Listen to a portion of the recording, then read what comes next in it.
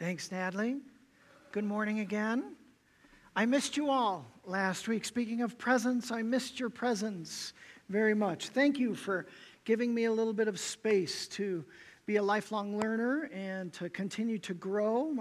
My hope is that this program will help me to be a better pastor to you.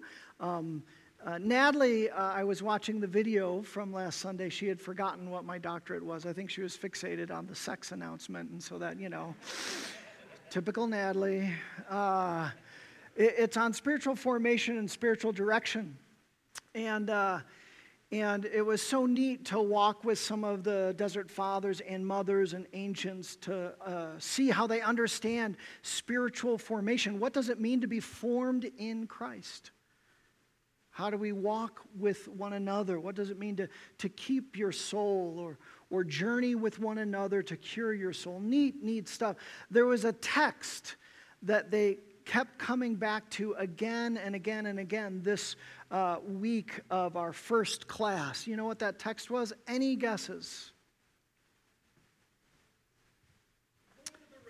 Lord of the Rings. They had all these videos. No, they were not cool enough to show videos during this. Well, actually, they did show some videos. But no, it was, "Come to me all who are weary and heavy laden, and I will give you rest. Take my yoke upon me, and I will give you rest for your souls." Again, they were just returning that very scripture. And honestly, from 2 weeks ago when we started the series, I was just continued to be gripped by that picture of a yoke and Jesus' willingness to bow down next to us and shoulder the weight of our lives and the stress. Like, why me? Like, why, Jesus, would you, the creator of the universe, invite me to journey with you? So that picture has stayed with me of him ducking under that yoke and journeying with us. That was the first invitation that Christ gave us. These three invitations, have you figured out the other two yet? Maybe the next one. These three invitations are the invitations that in my journey with the Lord and my discipleship and growing with the Lord, he's invited me to say yes to these three invitations every day. So the past 2 weeks I've been seeking to say, "Yes, Jesus, I'll take your yoke upon me. Whatever you have, wherever you'll lead, however you'll guide, even if it's through some dark valleys, I know that you've promised to be with me. Yes, I'll journey with you."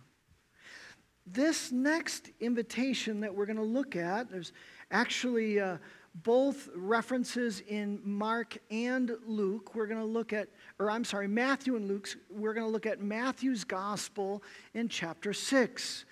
And I said 2 weeks ago that the invitation to find rest for our souls, I don't know if it gets more beautiful than that.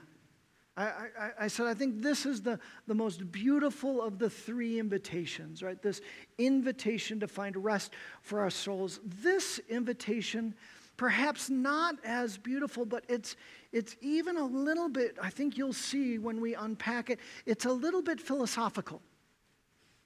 It's a little bit in a way that Jesus wants to direct us and have us think and ponder and wonder about,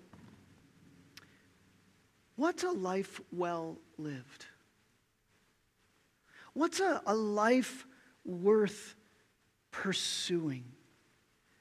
What's a good life? What's a meaningful life? What's a life that Jesus apparently died for us so that we might not live as we were living or living as the world, but what's the life that Jesus died for us to live? Some would say, what's that abundant life that Scripture talks about? We talk about that kingdom life. What's a good life? One of the really honors and privileges of being a pastor is you get to journey with people in times of celebration and goodness like weddings.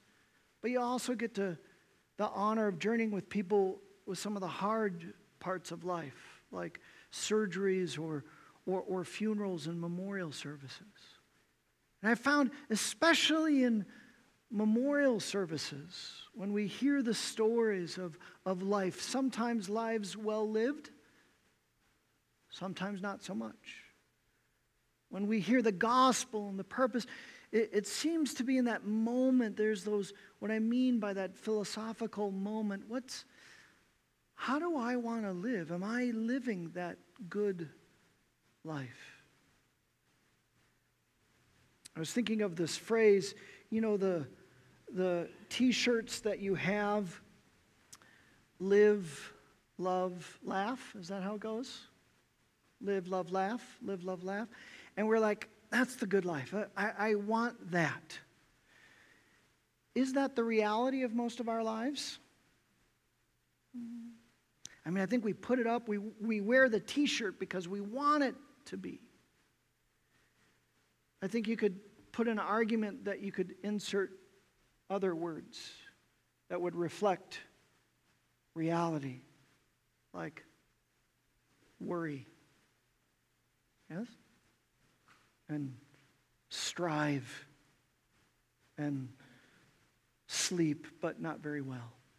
Right? I don't think you'd sell many T-shirts that, right? Worry, strive, sleep, but not so well. Yeah. I think Jesus wants us to reflect on the good life. It's right in the center of the Sermon on the Mount in chapter 6, and there's a lot to that, and I'm going to read a little bit to give us context for this. In fact, I'm going to start at chapter 6, Matthew of 24, and you have that. And Jesus begins with this teaching that no one can serve two masters. Either you will hate the one and love the other, or you will be devoted to the one and despise the other. You cannot serve both God and money. What Jesus is doing here is he's asking us to ask the question of focus, of priority. He's inviting us to say, to think about what's driving us, what's moving us, what's pushing us in the direction. And if you look a lot of the world, it's driven by, I'm going to get mine. I want to be wealthy. Right? There's phrases we hear. Money makes the world go round. Have you ever heard that one? Another day, another dollar. Get our share of the pie. Time is, you know what that is. Yeah, those are all really philosophical statements. Where it says, yeah, when you live your life this way, those are going to drive you and get up. And why do you get up in the morning? Well, I got to make money. I've got to make the payments. I got to do all the things. And Jesus says, the life I'm inviting you to, you can't do it like most of the world does it. It's not possible. You can't live with one foot in and one foot out. It's either God or something else. Verse 25 says, therefore, right? He sets up this contrast. Can't live it. Therefore, I tell you, do not worry about your life, what you will eat or drink, or about your body, what you will wear. Is not life more? There's that philosophical statement. Is life not more? It's meant to be more than stuff.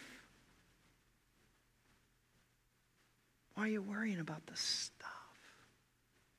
Isn't life more? Is not life more than food and the body more than clothes? He's saying, would you pause for a moment and think about the more of life, the value of life, the beauty of life. Continuing on. Look at the birds of the air. He says, would you pause long enough from your striving and your worry to take in creation? What does creation say? Look at the birds of the air. They do not sow or reap or store away in barns, and yet your heavenly Father, He feeds them. Are you not more valuable than they? Rhetorical question. The answer is, in God's eyes, yeah, way more valuable. He knit you together in reverent and wonderful ways. He made you, humanity, the crown of creation. Are you not more valuable than they? Absolutely. Can any one of you, by worrying, add a single hour to your life? Rhetorical question. The answer is, and why do you worry about clothes? See how the flowers of the field grow. They do not labor or spin. Yet I tell you that not even Solomon in all his splendor was dressed like one of these. If that is how God clothes the grass of the field, which is here today and tomorrow is thrown into the fire, will He not much more clothe you? God bless you. You of little faith.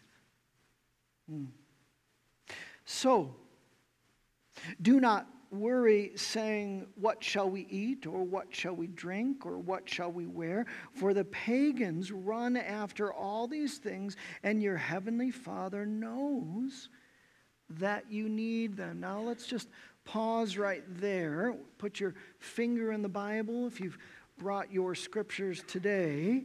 And I want us to unpack and look at some of these words from Christ Jesus. What He's saying, I would say that Jesus is saying, there's an indicator if you're not living the life.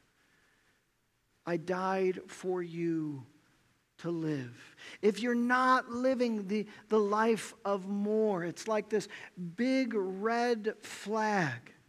What would be that indicator that you're not living the life? From these scriptures. What's the repeated word? Worry. Yes. It's so good that none of us struggle with that, because we're like, we're good now, Jesus. We're ready. Do any of you struggle? I'd be lying if I said I didn't. I'd be lying if I said I beat this. But what he's saying, listen, I want to tell you, I want to set you up for this focus and priority in life, the good life, the more life. But you got issues.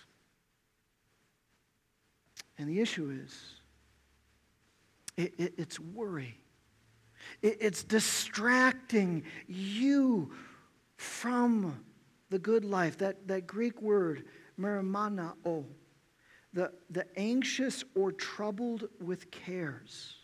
He's saying this is how you're living. Modern research would really support Jesus' words right here, right? Not only does worry doesn't add to your life, what does it do? It diminishes the life. It affects what we think about. It affects our physical health. We can be so taken up with our object of worry that we can't get to the stuff of life, of like loving neighbor and loving God. We can't get to all the blessings, the treasures that God has for us each day because, well, we're worrying. If I'm being honest with you, I struggle most when my head hits the pillow. And I'm trying to fall to sleep, and what often happens is worry rests on me. Can anyone relate to that? You all sleep really good? Yeah. So what do we do with that? In fact, I would say that many Christians, this is the phrase that came to me. It's connected with the first invitation.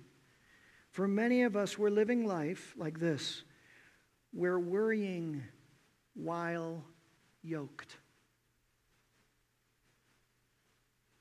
We're worrying while yoked.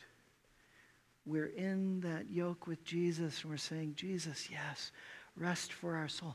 But Jesus, what about that? What about this I don't know. My child at that.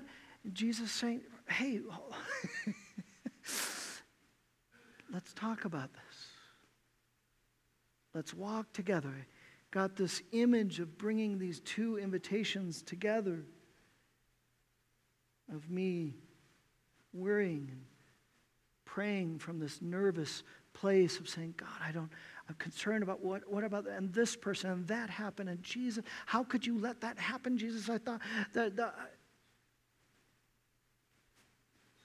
reflection question for a moment. If you could think about what is the one thing or person that you worry about most?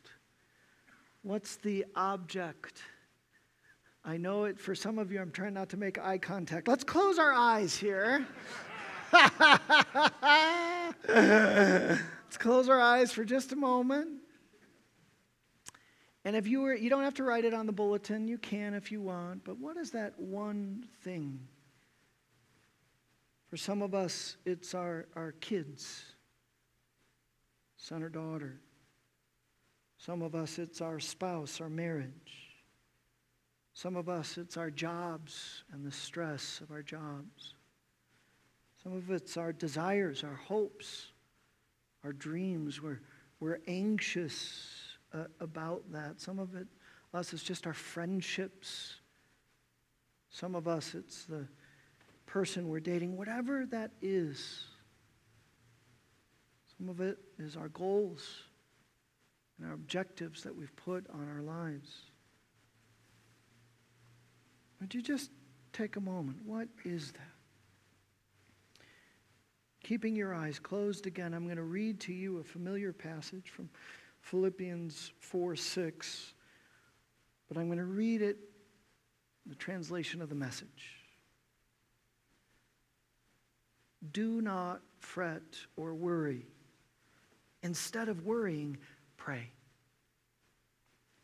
Let petitions and praises shape your worries into prayers. I'm going to read that again. Let petitions and praises shape your worries into prayers, letting God know your concerns. Before you know it, a sense of God's wholeness, everything coming together for good, will come and settle you down. It's wonderful what happens when Christ displaces worry at the center of your life. Let me read that again. It's wonderful what happens when Christ displaces worry at the center of your life. Isn't that an awesome scripture? A beautiful, I love its simplicity, Eugene Peterson's translation. Instead of worry, would you pray? And the petitions that you pray and the praises that you pray, they will begin to shape your understanding, your thinking, your conscience, your worries. Talk about the idea of praise. I believe that this praise connects with Jesus' look at creation and look at the birds and look at the fields. When I was away, there was one stressor over my time away that really struck me and hit me. It was ripe with the potential of me worrying. And we were at this retreat center. It was overlooking LA. And it was neat, especially in the evening, to see all the lights of the city. But this was during the day, and I was thinking about this, and I'm sitting and looking out just into creation, and all of a sudden this hawk comes. Beautiful, powerful hawk. And he rests on the branch. And he was looking at the city. I was like, how cool is that? And then about, 6 or 7 feet over was this hummingbird. Same time the hawk is sitting on the branch, and hummingbird, and I love hummingbirds. It's just a blur of wings right there. They can just sit like a helicopter right there. And he's outside of a flower, and he was sticking his beak in the flower and pulling out the nectar. And I was like, what am I worried about? This, branch for the hawk and nectar for the hummingbird. He's got this. He is providential. He sees that. To think that I'm more valuable than this hawk and this hummingbird. Father, would you increase my faith? Would you help me to trust you for this circumstance that I'm wrestling with? Not only petitions and praises, but also petitions, right? He says, allow these, as you're reflecting on God's providence and provision, all those things, and would you then bring your object of worry before Him? Would you hold that before Him? And I'm this huge advocate of listening, right? Listening. Again, Philippians 4:6 in the Message. Before you know it, as you praise the Lord, as you hold your object of worry, before you know it, a sense of God's wholeness. Everything comes together for good. It will come and settle you down. Or I like to think of God's peace or wholeness settling on our hearts. It's wonderful what happens when Christ displaces worry at the center of your life.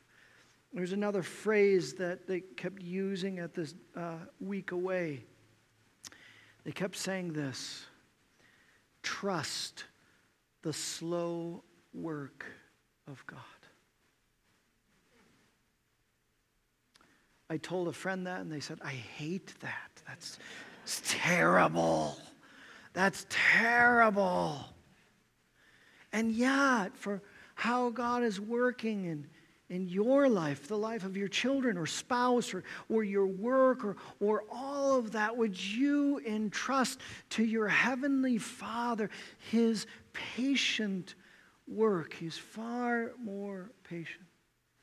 And I'm convinced as we hold these things with Him and He doesn't answer, partly He's so patient is because He's wanting to disciple us, to form and shape us as we trust in His patient work in our lives. Boy, if we could do that, we could really address. Do you think that if we were to do that would affect our worry level, our anxiety level? You betcha, yeah? Every day to take those things and place them in the Lord's hand. Allow His peace to settle in on us. And you know what? I think as His goodness settles on us, then we're ready to hear the second invitation. then we're really, if we're doing that, if we're trying to move that mode of operation that most of us operate in, worry and anxiety, if we're really giving that to God, and we're really, and then the soil of our heart, He's working the soil of our heart, then we're ready for this invitation. We continue on in Matthew 6, verse 33. So simple, so straightforward, maybe philosophical, yes, but hopefully it becomes practical. Verse 33. But seek first His kingdom and His righteousness, and all the other things that you're worried about, they'll be given to you as well. Therefore, do not worry about tomorrow, for tomorrow will worry about itself. Each day has enough trouble of its own. This kingdom, this invitation to keep life simple. Right? This is about priorities, and this is about focus. What is your focus and priority? And He's saying, listen, I want to, if we can get that mode of operation out of the way, I can make it simple for you. I can get you focused. I can make your priority, and that is the kingdom of God. Luke's version just gives the kingdom. Matthew says kingdom and righteousness. I would say righteousness is a part of the kingdom of God. As we do that, we're going to unpack that just a little bit. But he's saying this is the life worth living. This is the life of more. This is that abundant life. This is the life that I died for you to have. A life that's not filled with anxiety and stress, but is focused on the kingdom of God. Instead of a life of worry and strife and sleep, but not very well, I want to put joy and love and hope and kindness and abundance. There wouldn't be room on a single t-shirt to put all the words that God wants to do and give us in this life. Now, what's interesting about this invitation is Jesus gives this invitation, and I would argue that it's the center of the Sermon on the Mount. But He doesn't really unpack it that much. He just moves on to judging others. And so I want us to ask this question, especially this week, going in, what does that mean? What does that look like to seek the kingdom of God? Let me ask it this way. Some of you are married. Some of those objects of worry that you might have written on your bulletin or you thought about, some of you thought about your kids. What does it look like to seek the kingdom of God in the lives of your kids? Is that a worthy question? Boy, I think that's a worthy question. Some of you thought about your marriage. What does it look like to seek the kingdom of God in your marriage? Some of you thought about your career path. What does it look like to seek the kingdom in your career and in your life? Some of you thought about your hopes and your dreams. What does it look like to seek the kingdom of God in the midst of your hopes and dreams? How do you take that singular priority and apply it to every area of your life? In some ways, that's lifelong questions, yes? But let's just touch the question just a little bit. One, I want to encourage you with this. Jesus said this about the kingdom. This is right after Luke's version of seeking the kingdom.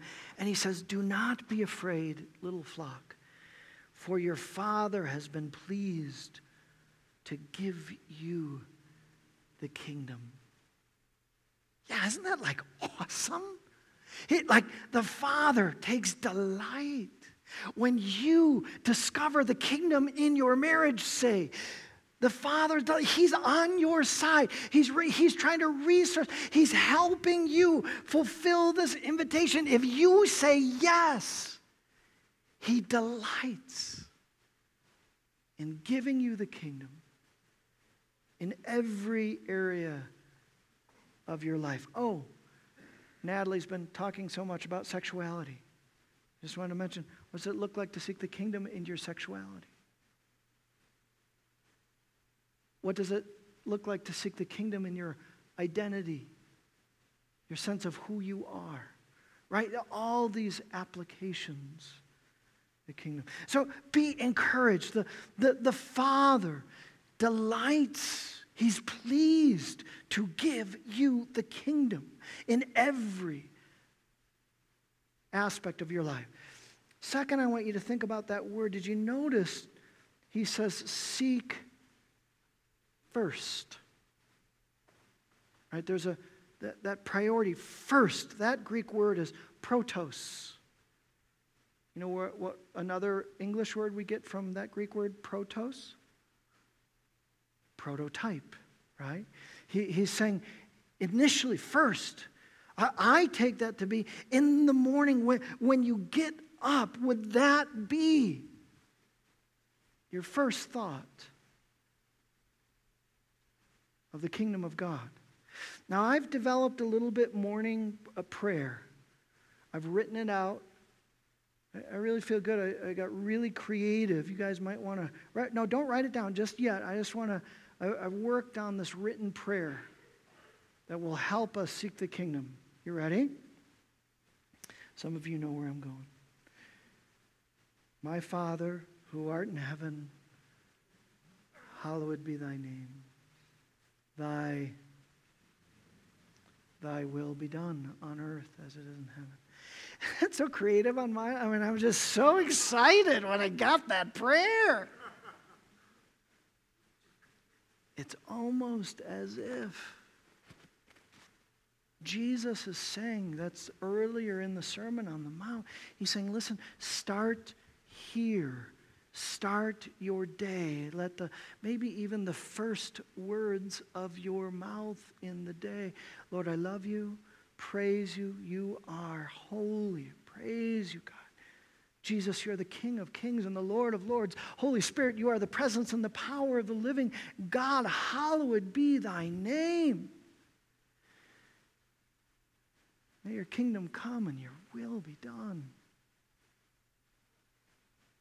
This day, in me and through me. Boy, if we begin praying that each morning. And finally, I want to give you this as well. Would you think a little bit about why in Matthew's version might be thinking about His righteousness? I would say this falls under this idea.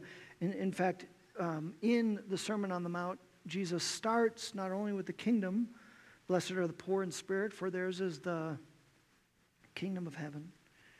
But then also a beatitude is this, which I think connects. Blessed are those who hunger and thirst for righteousness, for they will be filled. They'll be filled. They'll be filled with what? What will they be filled with? Jesus doesn't tell us. To figure that out. In another verse, Luke 17:21, they asked Jesus, when will the kingdom come? He said, it won't be here or there. In other words, he says, you're looking for it in the wrong place. Because the kingdom of God is within you. at least foundationally, I believe righteousness. You can understand it as a right relationship with God. Right here, our soul is right with God. Our hearts, our minds are right with God. And from that place of seeking the kingdom, God, sometimes when I pray that in the morning, the place I start where the kingdom needs it the most is right here. I need the kingdom the most. That first way sometimes of saying yes is, Lord, whatever is not of your kingdom that's stuck, a thing that I've been worrying about, disobeying you by being anxious about, would you get me into that right place? What would it look like if for the next couple of weeks, together as a community, we sought after the kingdom? We sought after understanding it, recognizing it, collaborating with the work of the Spirit as He gives us the Spirit, the kingdom. What would it look like if we prayed together each morning, if that was the first words from our mouths?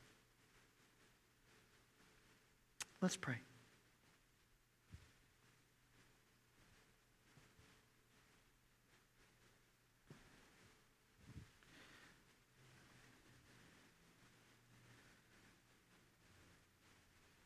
I want to return to that object or person of worry that you had in your mind. Can we just take that person or object that we have the most anxiety about, and can we lay that person or object, just hold him or her out in your hands and just before the Lord.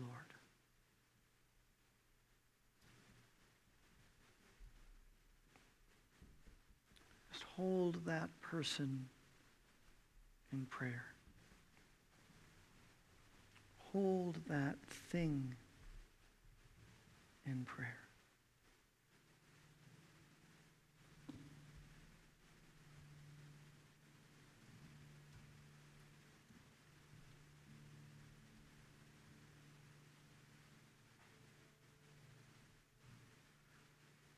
Now we're going to ask this question. Lord, how would you have me pray for him or her? Holy Spirit, what words would you guide me to pray?